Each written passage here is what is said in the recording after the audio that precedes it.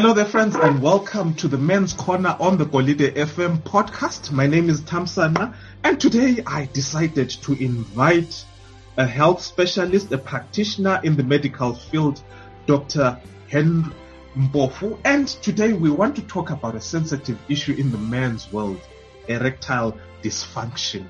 Hello, doctor, and welcome to the Men's Corner on Golide FM podcast. Hi, Tom. Thank you very much for having me. Mm-hmm. Hey, so let's jump right into it, doctor.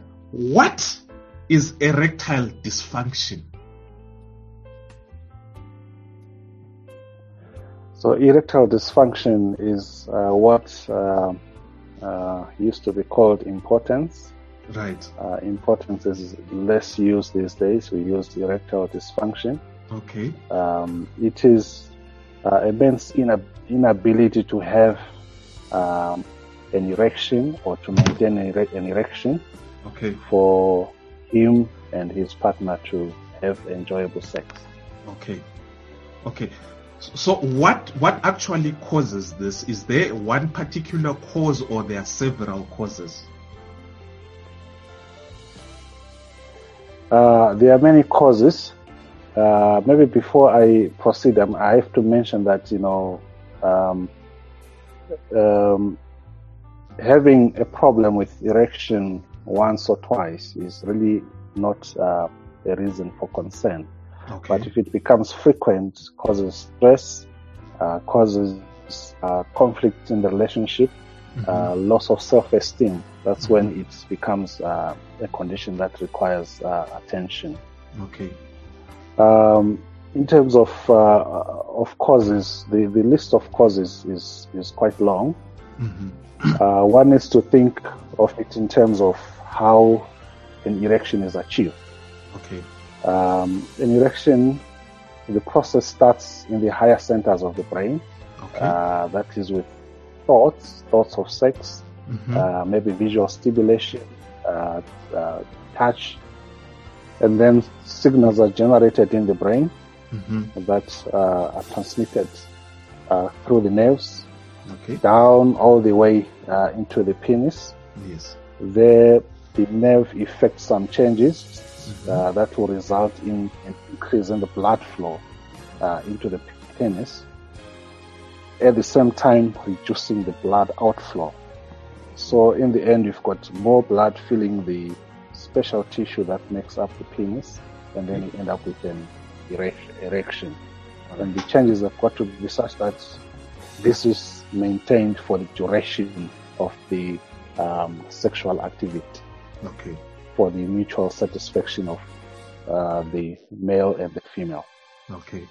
So when we look at the causes, anything that goes wrong along that process, from the thought process, from the stimulation, the transmission of the signals or the generation of the signals in the brain, to the mechanical changes that have to take place in the penis, anything that interferes with that process can cause erectile dysfunction. So basically, one can divide them into psychological causes and the physical causes, and quite often the two combined. You've got both psychological and the physical. Okay. If one would go for the list, it's a very long list, but it would help maybe to look at what are called risk factors. Okay. The risk factors will enable one to group them according to the risk. Okay. So the risk factors. Yes, I'm listening. You can go on. Yes. Okay. So the risk factors include medical conditions. Okay. Among those on top, diabetes, all right, high blood pressure, and other heart or cardiovascular diseases. Okay.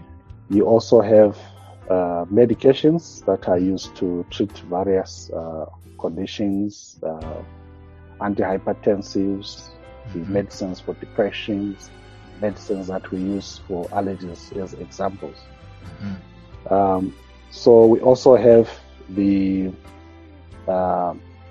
weight issues. Okay. The more one is overweight, the more they are likely to get erectile problems. So those who are overweight and those who are obese have got a risk of suffering erectile problems. Can I just get some clarification there? Are you saying that erectile dysfunction could be an indicator of an underlying problem? Precisely. It is usually a complication of something else that has gone wrong in the body. And in some instances, it's actually an early indicator of more serious disease that is taking place in the body. All right. I just want to take a step back and before we go forward, does erectile dysfunction attack a certain age group? Say it only attacks the guys from 38 above, or it does not choose? It does not choose, depending on what is causing it. Even the young and healthy men can suffer from erectile dysfunction, but it tends to get more frequent as age advances. So now, because yes. No, I was saying, as it year advances, we tend to have more disease processes going on, so there's more opportunity for erectile dysfunction to take place. So, what are the early signs? Initially, I heard you said once or twice is not cause of concern, but I would want to say, what are the early signs of erectile dysfunction? What are the early signs to say I shouldn't go there late? Because I've often heard that men usually come to the doctor when it's almost already too late for any kind of disease. But in this instance, if I'm a man listening to this program, what would be the early signs? And I would say, now I need to go and see a doctor.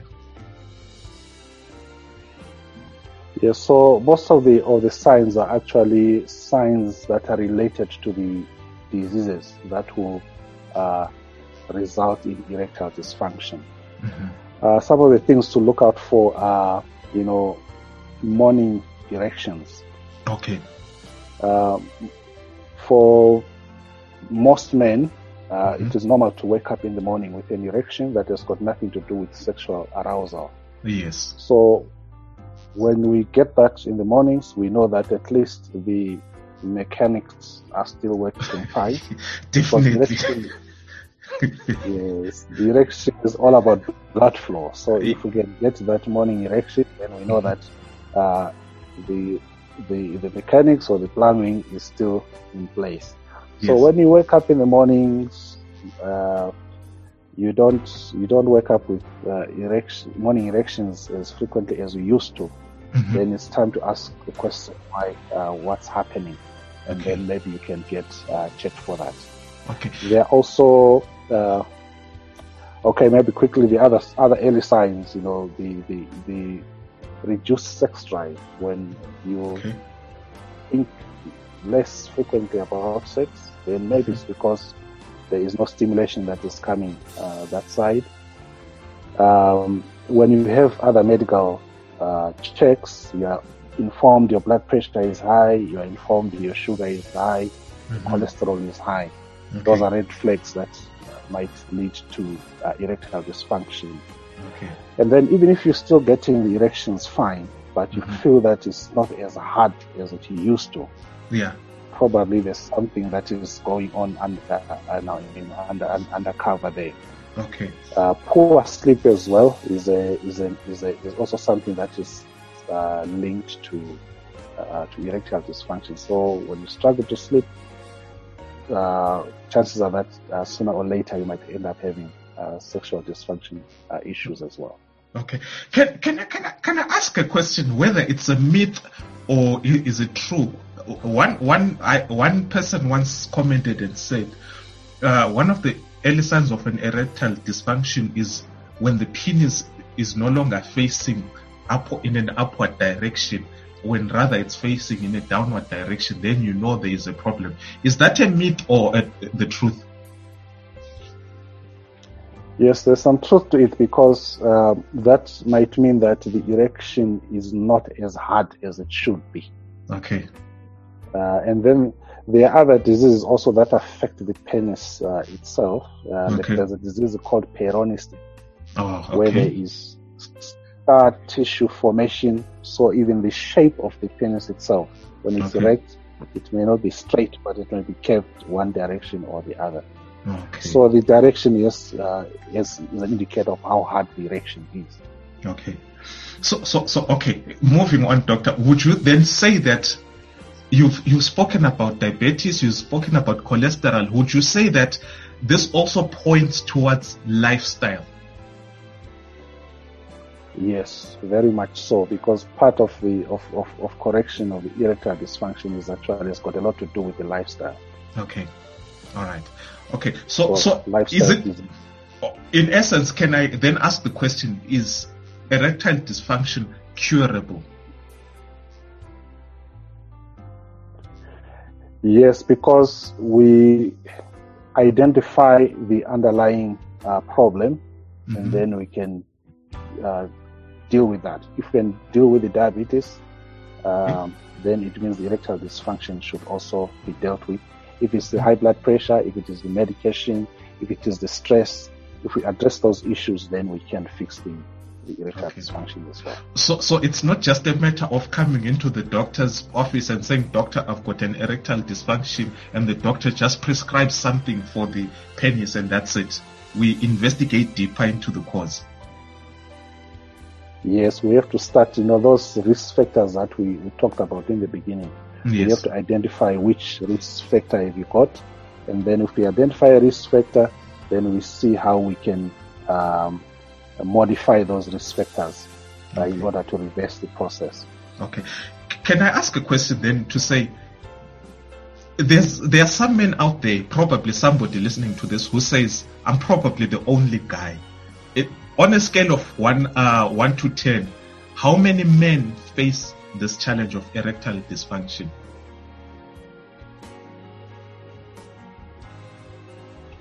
Yes, if we look at the lifespan of a man, about 50% of men will at some point have erectile problems. Okay. So it's not just me alone. Yeah. now, maybe when, as we almost wrap up, I just want to ask, psychologically, how would you encourage men to overcome that psychological barrier of saying, "I've got to a point where I need help"? Because most men will probably go and look for imbiza, as they would say in isiNdebele or isiZulu. They would look for imbiza, meaning they're looking for herbs, and they drink herbs, and some have drunk herbs that have almost led them to the grave. How would you encourage men to say it's not an embarrassment to go to a doctor? Yes, as doctors, we are actually hoping that men will find it easy to come to us with these problems. Yes. Because many times it can be made right quite fairly easily, especially if it is still early. And maybe what can be comforting is that a lot of the times the erectile dysfunction is due to very simple factors like a stressful episode at work, a stressful episode with your partner, you are tired, you've not been sleeping well, you've been under a lot of physical exertion at work. Such things, we correct those things and then the problem goes away. So most of the time, it's not something that needs an injection or a prescription. It's just a few measures that we have to modify in the way that we live, and then we go back to enjoy our fulfilling sexual lives. Yes, and I've heard doctors always almost advise against being on pills that enhance your sexual drive or enhance your the penis to be erectile. The pill is running away from me. I've seen it, the blue pill, Viagra. Yes, Viagra. Yes, doctors have shied away against that. Would you go down the same road to say, let's deal more with the problem rather than relying on pills? Yes, because the pill can give you improved sexual function for a while, but in the meantime, something more serious, like a heart attack, is brewing underneath. Yes. So, as a matter of fact, erectile dysfunction, make sure that you've got high cholesterol. Yeah. And then, if we just give you Viagra without correcting the underlying cholesterol problem, it means that you are going to end up having a heart attack while you are enjoying a good sexual life. Yet you can have good sexual life while at the same time we are alleviating the life-threatening problem of high cholesterol. Okay, I've got two last questions. One that concerns pornography, and the other one I'll ask it when I get to that time. So, would also pornography be a cause? Watching pornography be one of the causes towards erectile dysfunction? Yes, pornography has got very negative psychological effects, and a large proportion of people with erectile dysfunction, the problem is at the level of the psychological function. So pornography comes out with a myriad of complications, one of which will be that the erectile dysfunction. So one would not encourage people to consume pornography. In pornography. Right. And my last question then is, if I've got this problem, how does it help me to talk to my spouse to talk about this problem? Because I understand we just don't deal with the mechanics of this whole thing, but the psychological and the emotional. How does talking to my spouse help me walk through this problem? Yes, like we said, for most people, at one point or another, this problem will come. But there won't be a significant physical problem. Right. Most of the time, there will be a slight psychological problem.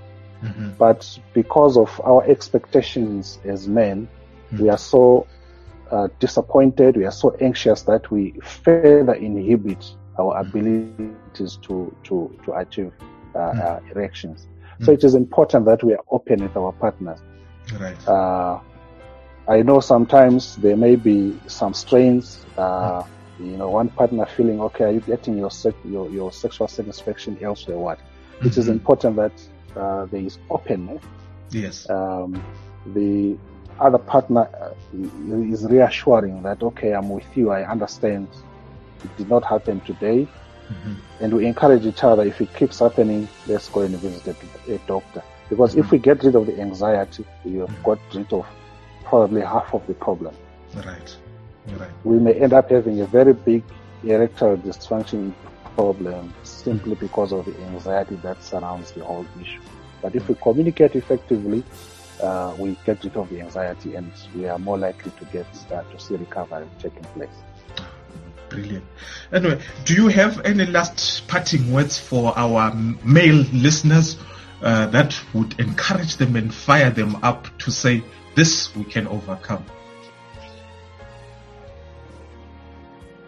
Yes, the bulk of this problem is solved by lifestyle adjustment.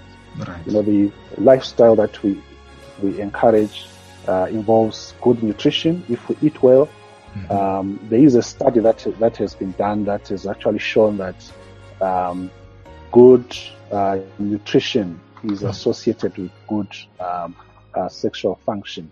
Right. Men who consume more fruit, who eat more vegetables, who eat whole grains, and who avoid red meat and sugars, processed grains, they actually have better sexual lives. That's a proven scientific fact. Okay. Moderate exercise is also associated with good sexual function, and all the other elements, including temperance, moderation, everything that we do. We avoid alcohol, we avoid illicit drugs, we avoid tobacco. And also a good psychological health state, which is grounded in trusting, a higher being. Yes. Fires us, us up to maintain good overall health. When we've got good overall health, we've got good sexual health. Yes. But good sexual health cannot take place in the environment of poor physical or psychological health. Powerful. Thank you very much. I must say, Doctor, you've actually opened up my eyes to certain things. Yes, I did a research on it. I did read up on it, but just talking to you for these few minutes has actually opened up my eyes to certain things. And I hope that the men that are listening to this program will take steps to help themselves and become better men and overcome this problem. Thank you very much, Dr. Mpofu, for sharing your time with us and giving us your wisdom and knowledge on this topic. No, thank you for having me on the show. Yes. No, definitely. We hope to invite you in the near coming future, and we'll continue talking more about men's issues. This is called the Men's Corner. We can be candid. We can talk about anything in this corner and without being judged. Thank you very much, Dr. Mpofu. Until we meet again next time. Bye. Thank you. Well, that was Dr. Mpofu talking to us about erectile dysfunction. And I just want to say thank you for taking the time to listen to this program. You can follow us on golidefm.podbean.com, or you can follow us on anchor.fm/golidefm, or you can follow us on our Twitter timeline at golidefm. I just want to urge you, share this podcast with men, become a better man, go and see your doctor. And as the song that was playing in the background, never give up. Never give up on your manhood. Fight for your manhood, and God will take care of the rest. God bless you. Bye.